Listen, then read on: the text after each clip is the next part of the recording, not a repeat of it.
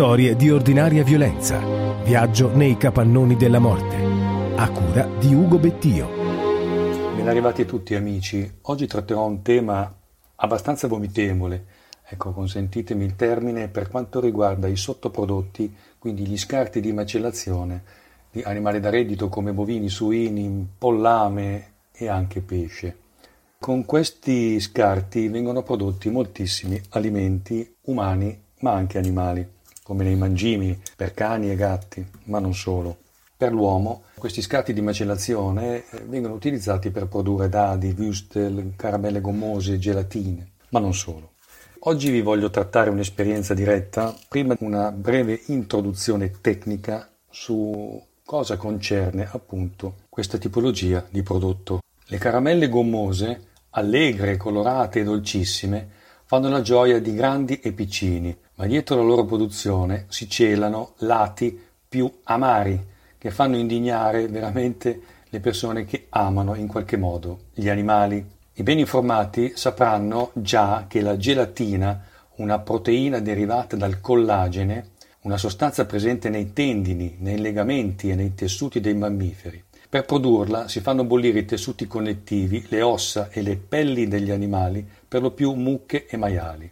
Le fabbriche si trovano nei pressi dei mattatoi per poter reperire facilmente e a basso costo la materia necessaria, che, abbastanza macabro, una volta lavorate queste gelatine, queste caramelle, possono assumere addirittura l'aspetto degli animali sorridenti e vivi. Per estrarre i minerali e i batteri delle parti animali vengono impiegate soluzioni acide e alcaline come il carbonato di sodio o l'ossido di calcio.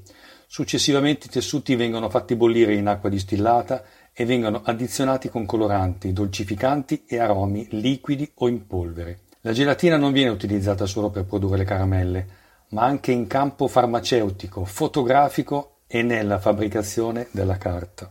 Un po' ovunque. Nell'industria alimentare la gelatina si trova nel latte in polvere, nelle meringhe e nei dessert gelatinosi. Inoltre viene impiegata come conservante della carne. Un'alternativa sostenibile alla gelatina di origine animale è l'agar-agar, ovvero una sostanza estratta dalle alghe rosse prodotta in Giappone e utilizzata da tempo anche dall'industria dolciaria italiana. Nella produzione industriale di buona parte dei würstel di maiale e in quasi la totalità di quelli di pollo o di tacchino si parla addirittura di carne separate meccanicamente. Questo processo ha come fine l'ottimizzazione, ovvero i resti delle carcasse vengono fatti passare direttamente all'interno di presse speciali e attraverso setacci molto fini per eliminare i residui di ossa troppo grandi. Il composto così ottenuto non ha un sapore particolarmente marcato e per questo motivo vengono aggiunti sale, sciroppo di mais e sostanze che esaltano gli aromi. Anche crocchette, polpette, cordon bleu e a volte persino i ripieni dei tortellini possono essere realizzati a partire da questa melma. Basta mescolarla con additivi differenti.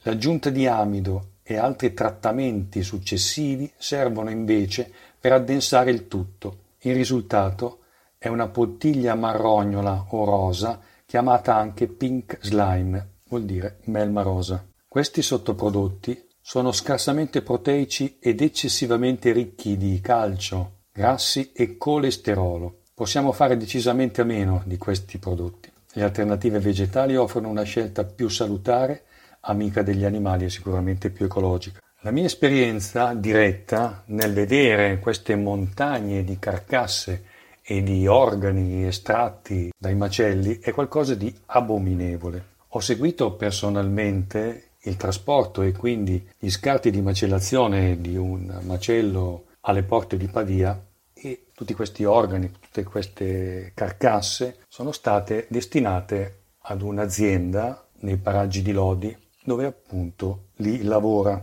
Ho fotografato e filmato quello che si poteva vedere tranquillamente dalla strada e, badate bene, questa azienda confina con uffici, con altre tipologie di negozi e di aziende, con un odore che vi lascio solamente immaginare. La puzza è qualcosa di indescrivibile già a centinaia di metri. Il capannone ha la saracinesca aperta perché penso che all'interno non si potrà respirare. La concentrazione di insetti, di mosche, quindi di cagnotte, di larve, di mosca carnaia è qualcosa di indescrivibile.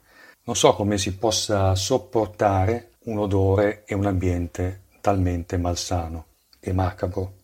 Mi sono dimenticato di includere tra questi sottoprodotti animali anche i dadi di origine animale.